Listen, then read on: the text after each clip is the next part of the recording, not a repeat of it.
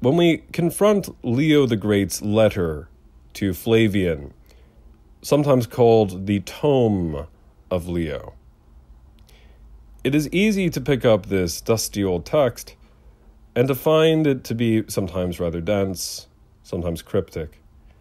And yet, this document is a major foundation touchstone of Christology, the study of who and what Jesus is.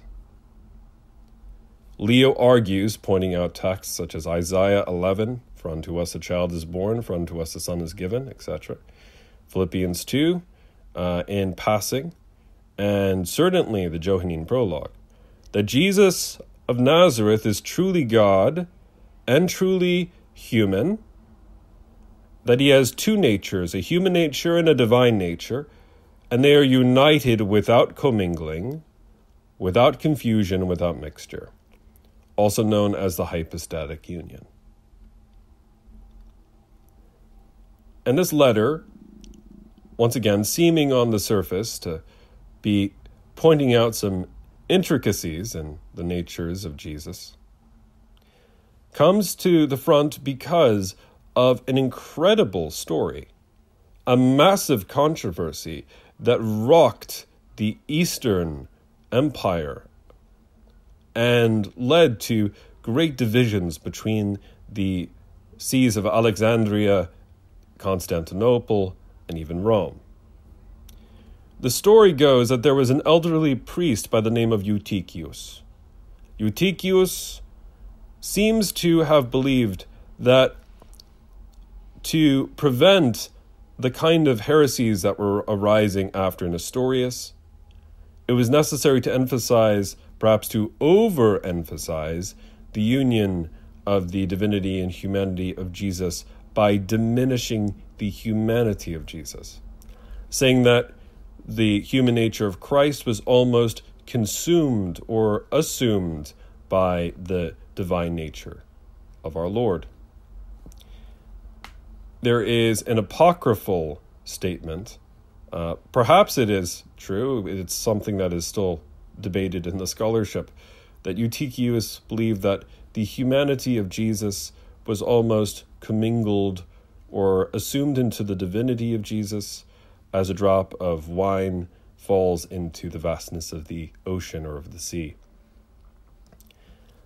Naturally, this kind of argument, which would become the heart of the Monophysite heresy, of the one nature of Jesus, rather than the hypostatic union of Jesus' divine and human natures, this would lead to Eutychius being removed from his active service.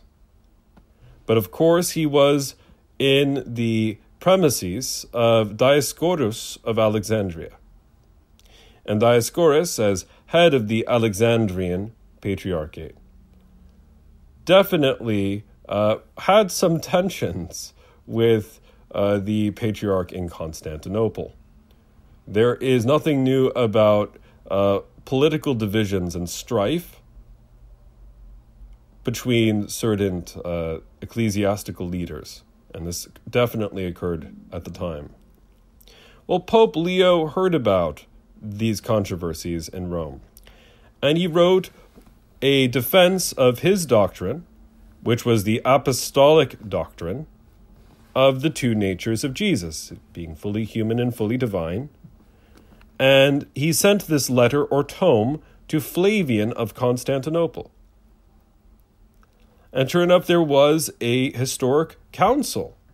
Except this wasn't Chalcedon yet. This earlier council took place in Ephesus.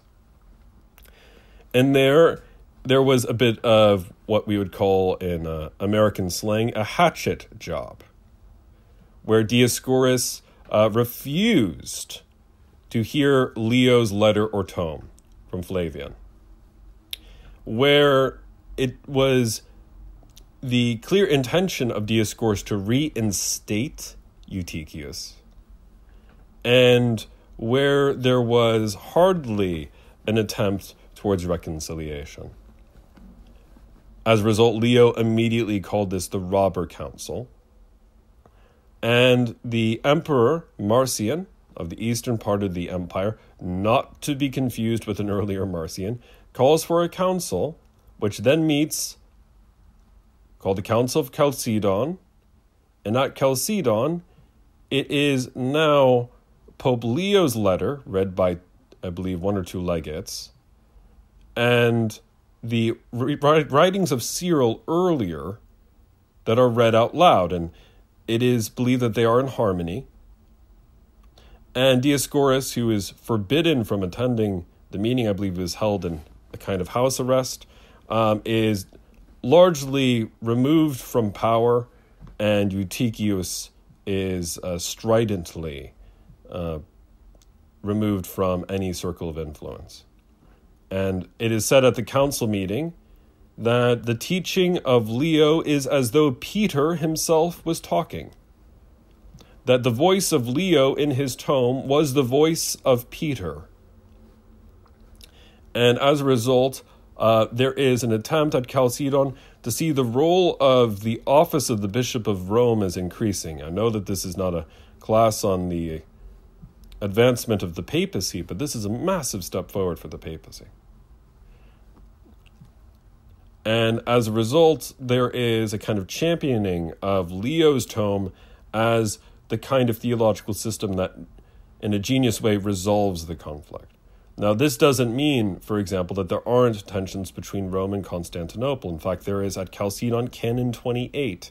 And Canon 28 suggests that the new heart of the empire is actually Constantinople, which is later on rejected by Leo without any reference to apostolic succession.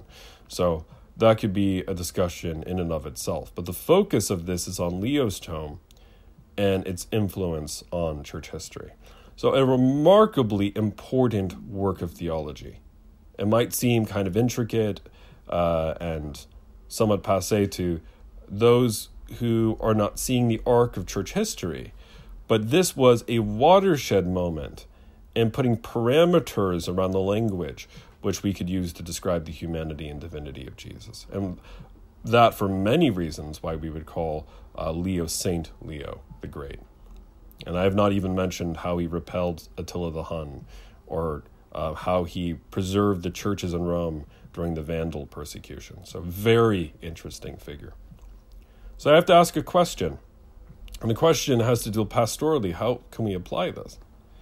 And I would argue, when I, hopefully in a parish context as a Lutheran minister, when I teach the hypostatic union about the full humanity, full divinity of Jesus, I think what I just did here, giving the historical background, actually is quite helpful in articulating the meaning and power of the weight of who and what Christ is in the debates in the early church.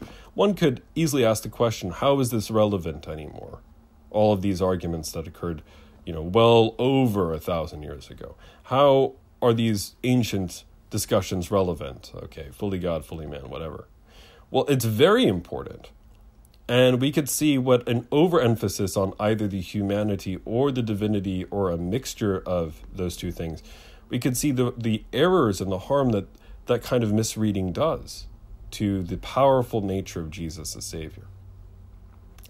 And I would fundamentally argue that students respond and pupils and parishioners respond very well through stories. Yeah, through parables like our Lord. The way our Lord taught in parables as well as in sermons. Even better than long-winded explanations of doctrine. So I think giving the historical background of Dioscorus and Eutychius in a lively and interesting way, I think would be kind of exciting to explain that these councils were not what you would call easygoing armchair events. At Nicaea, there is an apocryphal legend, which I personally still believe, that Nicholas punched Arius in the face. Santa Claus, the historical Nicholas, apparently had a bit of a row, an argument with Arius. Same thing here when it comes to Flavian. Flavian certainly had a bit of trouble at the Robber Council of Ephesus. I didn't have time to go into it here.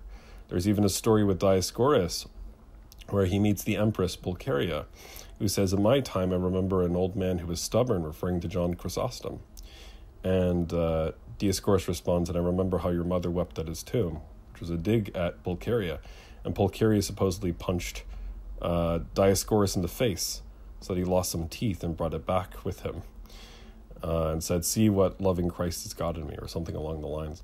So these were lively councils, lively events. So theology is not dull. It's very active. And I think if we could recover that, it would make some of this material thoroughly alive, and as it is in our class, and as it is in our reading. So I think we can, in the words of Joan of Arc, go boldly forward with that knowledge.